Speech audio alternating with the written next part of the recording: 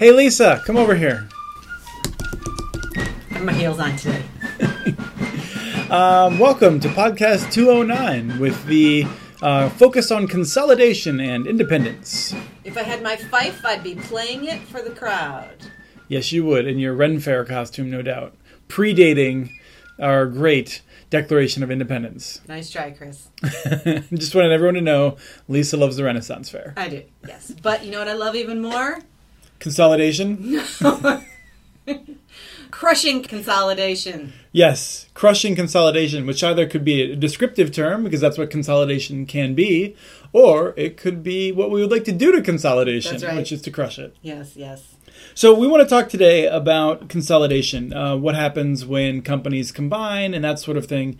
We want to talk about consolidation in the wake of Google having just bought WebPass, an ISP that we interviewed a few weeks ago. We thought was really great, one of those signs of those innovative young companies that can bring competition to the marketplace and give people choices. And, well, now they're owned by Google. And Google certainly has a history of delivering very high-quality services, and customers tend to like them.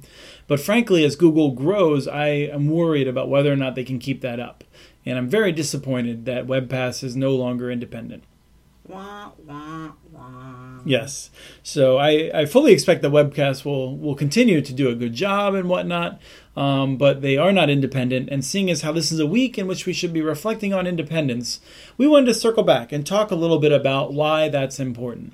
And I think maybe a good place to start is in one of those things that we talk about a lot, which is the overhype of public-private partnerships. Ah, yes. Chris's favorite. Some people, they want to talk about how public-private partnerships are the only way to do anything and this and that. But I think we just had a good lesson earlier this year about the danger of public-private partnerships, which we might just call PPPs or P3s to save our popping. The poison pills of Yes. public-private partnerships. But what happened at UC2B, Right. the Urbana-Champaign network, Lisa, earlier this year? So the UC2B network is one of those networks that was created by the municipalities. Actually, it was a collaboration between Urbana-Champaign and the University of Illinois was also involved. So they deployed a fiber optic network, which actually ended up serving a lot of people who would not otherwise been able to get such great service. There were people who obtained service for as low as $20 a month. Right, so they had connected all these community anchors, Right. and as a part of that, they also connected these low-income neighborhoods where people were unserved or underserved. Right, and one of the reasons why it lauded as such a great network is because it was, last-mile network, and there were so many people who were able to get service, affordable, fast, reliable service. Right. So UC2B has this network connecting low-income neighborhoods, and they're really excited about trying to figure out how to extend that to the entire city. And they search far and wide. They cast a wide net. They worked really hard to find the best possible provider to work with them because they didn't want to do it themselves. They're a city in which they don't even have a water utility. They have no utility functions as a city or as either one of their cities. The university sure didn't want to run it. So they're finding a partner. They worked really hard. I'm trying to make this point, right? They're making really hard to find just that right partner, the Goldilocks partner. They chose ITV3. Yes, because ITV3. They were a local provider. Right. They had a great reputation for customer service. And lo and behold, less than a year after signing that agreement, it's announced that this new entity, Countrywide, that no one has any idea really what it is, except that it's funded by some capital folks out in New York. So the money comes from New York. Apparently the people are coming out of St. Louis, and they're going to be taking over this network in Illinois, and they're going to be adding on. So they've bought all the assets. Yeah, fortunately, now ITV3, when they decided to sell, the communities actually have a right of first refusal because they put that in the contract, and that was very smart. Now, they've elected not to use that, and so they're going to work with Countrywide, and they're actually excited because ITV3 had not actually expanded in the way that was expected. I think a lot of people thought that ITV3 was having problems with cash flow because they had been getting a lot of money from their family rental video business, which had been doing very well, and I think may have just fallen off a cliff. But at any rate, this is what happens when you're not independent, right? Like, you have a community that was dependent on a partner. They worked very hard to select just the right partner, and then that partner, being a free entity in the great United States of America, they can just sell themselves. And they did. And now the community UC2B had the ability to buy the network and give themselves some protection. They elected not to do that, but I think that just having that provision gave them a little more control in terms of the negotiations with the two. But it's one of those things where people talk about PPP, PPP, PPP. That's 9 Ps, I think. And they're so excited. Like, everything's got to be a public-private partnership, ignoring all of the problems that can come along and the uncertainties that can result, because who knows who you'll be dealing with in a few years when you're working with a private company in this industry. You know, like private companies like U.S. Internet that have been around for a long time, I do not see them consolidating. I think Sonic will be independent for as long as Dane can, sign his name to things. But I worry about a lot of partners, and I worry about where they'll be in 10 or 15 years. Yeah, even less. If it's a company that, these family-owned companies, if it is independent, it's family-owned, sometimes the kids just decide they don't want to do it. Right. That happens. Well, you were here an hour ago from my rant about how the inheritors of things ruin everything. That's right. Yes. That's Children right. ruin their parents' legacy. With family farms. But I just want to bring it up. And it's not to say that Countrywide is a bad company and is not going to do a good job. The problem is the uncertainty. And the problem is you invest all that effort into finding just the right partner. And then first of all, they don't even really deliver on what you thought they were going to deliver. And then second of all, they sell themselves to a company that you had no ability to vet ahead of time. It's just sort of sprung on you. These are good reasons why you might want to think, wow, public-private partnerships might not be the only possible solution for our problem of having better internet access. Municipal networks are challenging, and if you're going to do a public-private partnership, then you really want to structure it more like Westminster did, where they own the fiber and not where you only have this right of first refusal. I mean, that's the right of first refusal is better than nothing, but there are better ways. And Westminster, Santa Cruz, these are smarter public-private partnerships that give more power to the public sector. And that's what's needed for long-term investments. Although we should be clear, because UC2B does own fiber. They own some of the fiber. Right. The original fiber they own. Right. The original fiber they own. And it is complicated because then whatever ITV3 bought now is also been up for sale. And that's what the community could have purchased. But that's a good correction. But I think the larger point is just that when it comes down to it, don't pretend that public-private partnerships are somehow easier or less risky. They're different. And in fact, we have a paper that's going to be exploring this that should be out very soon by the time this podcast is airing. Fingers crossed. Yes, exactly. And it's very meaty. Right. So let's talk about something else. Let's talk about big cable. So what happened with Charter and Time Warner Cable's merger? Well, they're going to do it. They've got the blessing. But they have to expand broadband to 2 million more premises. Right. This is one of those requirements that actually seems like a really good requirement, right? Right.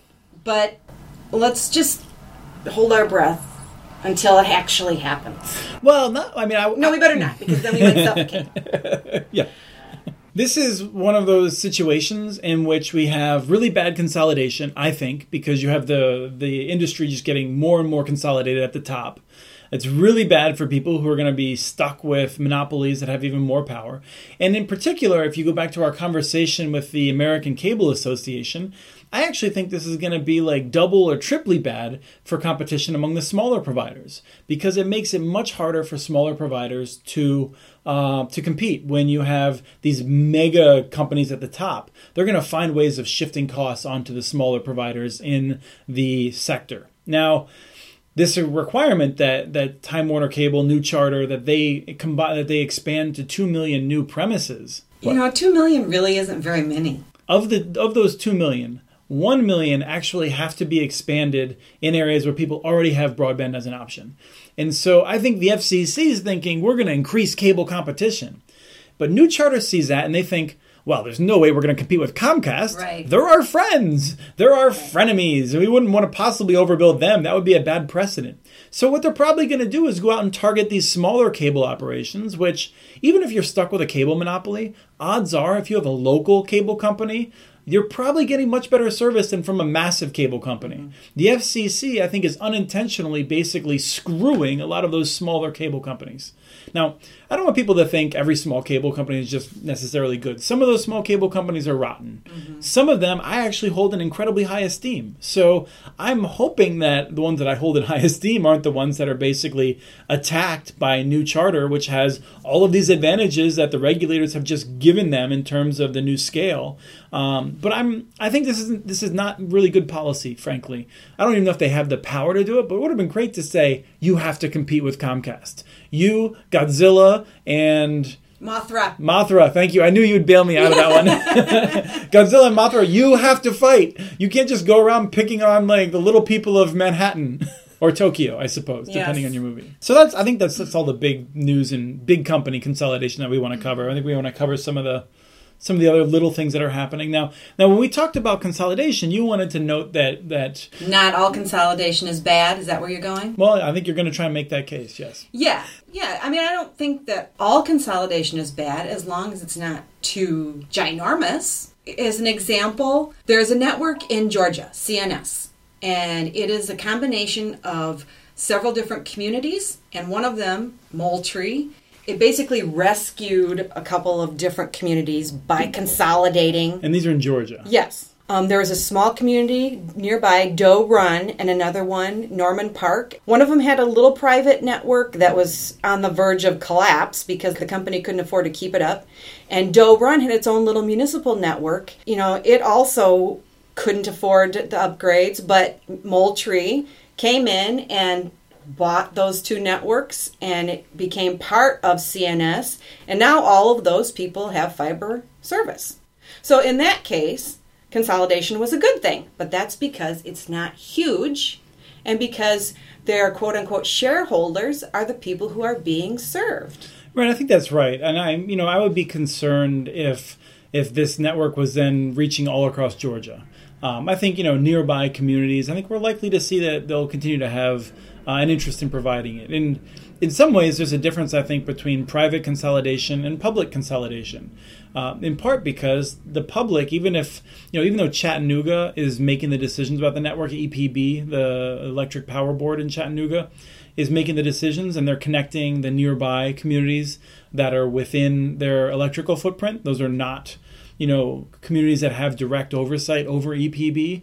EPB still treats them basically the same. And that's because they're not trying to maximize profits. They're not trying to pull the maximum amount of resources out of the community the way that New Charter and Comcast do. Mm-hmm. And so I think there's a difference in perspective. And I also think that, like some small local consolidation can be effective. I mean, this is an industry in which there are returns to scale. And so we don't want everyone to reinvent the wheel. And we really don't want communities to be operating inefficiently when they could be working with their neighbors collaboratively. So I think that's a good point. I mean, I would say that my rants against consolidation are generally targeted at maybe just the top, few providers in the country. Sure, absolutely. I mean, consolidation as a word could be taken as a relative in this particular instance. Sure. But, here's an example in which some regional consolidation like that actually has been harmful. And that's the podcast we just did with Bob Farmer from Glenwood Springs. Oh, yeah. Open access in Glenwood Springs. Right. So they had this open access network, and they got some small local providers that wanted to operate on it.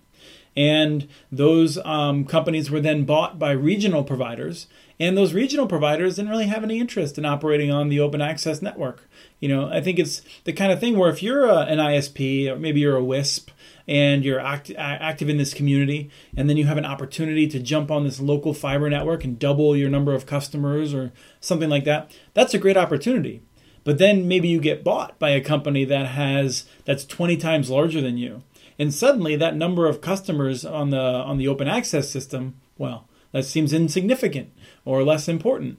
And so here again, we see where if you're planning on doing open access and you're planning on having local providers, you should be aware of the dynamic. this is an industry which has tremendous consolidation. Mm-hmm. And that's because generally, I mean, if I owned a network and I was serving a few thousand people, and that network is, let's say it's worth like a few $1,000s per person that's served.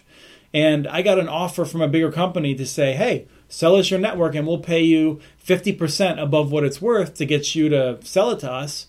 Well, that might be pretty nice for my family. I'm thinking I'm going to send my kids to college, or we're going to buy an island in the Pacific. Right, that's what I was thinking, yeah. I don't know. Big boat. Right, but that's where, it's important to recognize that things can change rapidly in this industry. When I talk to the folks from WebPass, I never would have had the idea that they would want to be taking orders from Google. Right. And maybe they're not going to be, or maybe they think they're not going to be. But sometimes that payday really looks nice. Speaking of paydays, I think you also wanted to talk about Cincinnati Bell. Yeah, I mean, this is one in which some conversations recently about Ohio. And when I was talking to some people in Ohio, we were talking about how Ohio hasn't had any of the anti-muni legislation really rearing its ugly head there. And I was trying to get a sense of why. And one of the reasons that someone suggested was that perhaps because Cincinnati Bell is there, and Cincinnati Bell is its own entity, it's not part of AT&T, it's not part of CenturyLink, and so in Ohio, you actually have some different voices talking in the legislature.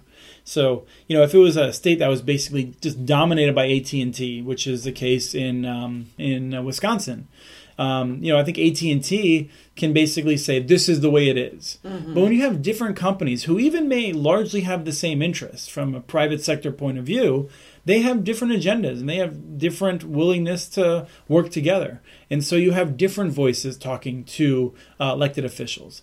And I think that's important. I think that, if I had to have the choice between one cable company lobbying for an issue and them having the entire state, or having 10 different cable companies that were all privately owned and lobbying the state, perhaps even with more lobbyists in total in the Capitol representing private interests, I would always rather have those different groups because you're going to have different interests.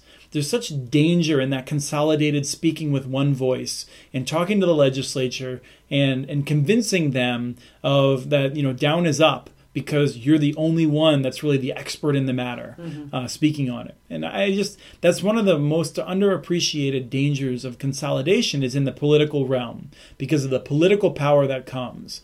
And if there's one thing that we can say about the relationship between political and economic power, it's that, the more economic power you have, the more political power you have, the more political power you have, suddenly the more economic power you have, because you shift the rules to be in your favor and boom, what do you know? Your business share grows, your market share grows. So I don't know. I mean, there might be different reasons for why Ohio has that unique situation, and not totally unique, but given the dynamics and politics there, I'm surprised it hasn't come up.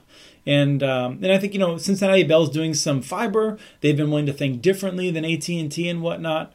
And so I think it's worth remembering that breaking up AT&T was the right decision, that having these different companies, even if they're not competing directly with each other, just having that power a little bit decentralized and not so centralized, it makes a difference for a number of areas in which I think we get better public policy outcomes when industry cannot speak with a single voice through a single company. Speaking of independence, Chris, I'm really looking forward to your vacation away from the office. We are recording this the week before the July 4 weekend, and I'm going to be taking some time off. And I'm sorry to say that the office will probably be a lot quieter without me. I don't know how you're going to deal with that. I don't know either. I'll be crying in my Mai Tai.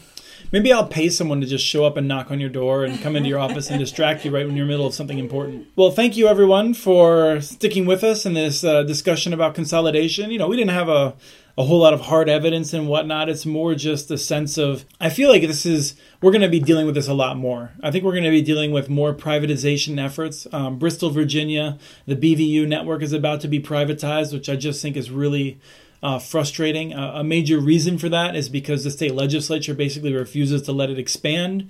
So they're going to privatize it, and a private company then will be able to expand it. That will be good for the region, but I worry about the future of it. I worry about it being consolidated further in terms of other networks in the future. And so I think consolidation is going to be a theme that we're going to come back to time and time again. Certainly the private cable companies, the big telephone companies, they're going to keep buying up rivals every chance they get. And the more consolidation there is, ironically, the more municipal broadband we're likely to have, I think, because the more they consolidate, the worse their service is, the more communities look for alternatives. So even though this is a dynamic that actually I think helps us make our case for why community networks are so wise, it's just frustrating to watch it happen because consolidation kills jobs, it kills innovation. It's really bad on almost all fronts when you're talking about the big companies consolidating. And it's just bad for people who want to use the services.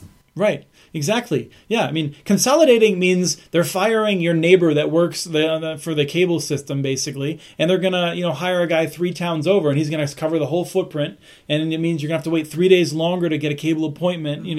That's fundamentally what it is. Consolidation works because they fire people and reduce the payroll. Mm-hmm. Right. It is inefficient to have multiple companies doing the same thing because there are more people doing the same thing. Right. Now, that unfortunately is actually what provides employment for most of us. There's other think tanks, there's other policy shops that are doing the work that you and I are doing, Lisa. Yes. If they all consolidated, but they don't do it as well. I like to think that as well, or at least we have a unique point of view, right? We're the special flower. This idea that consolidation is actually efficient. It's efficient because you lose your job, and that's not what we need. In fact, we need to strike that balance between an economy of scale in which there's some efficiency just in terms of cost. You don't want to reinvent the wheel, have 3 head ends in 3 different cities that are right next to each other. But you do want to have lots of good customer service, and you want to encourage investment in that sort of thing. You don't want to consolidate so that Comcast can open a new CSR center, the Customer Service Representative Center in the Philippines. That doesn't help us. Nope. Anyway, I think I was going to try and end, but I just went on another rant. So thanks everybody for tuning in again, and we will talk to you again next week. Take care. That was Chris and me, Lisa Gonzalez, discussing consolidation and independence and how it relates to telecommunications, internet access, and municipal networks. We want to thank the group Fifes and Drums of the Old Barracks for the special music this week. The song was Cork Hornpipe, licensed through Creative Commons. Transcripts for these podcasts are available at muninetworks.org/broadbandbits. Please share your ideas for future podcasts. Email us at podcast@muninetworks.org. Follow Chris on Twitter. His handle is @CommunityNets. Follow muninetworks.org stories on Twitter. The handle is @muninetworks.org. Thanks again for listening to episode 209 of the Community Broadband Bits podcast.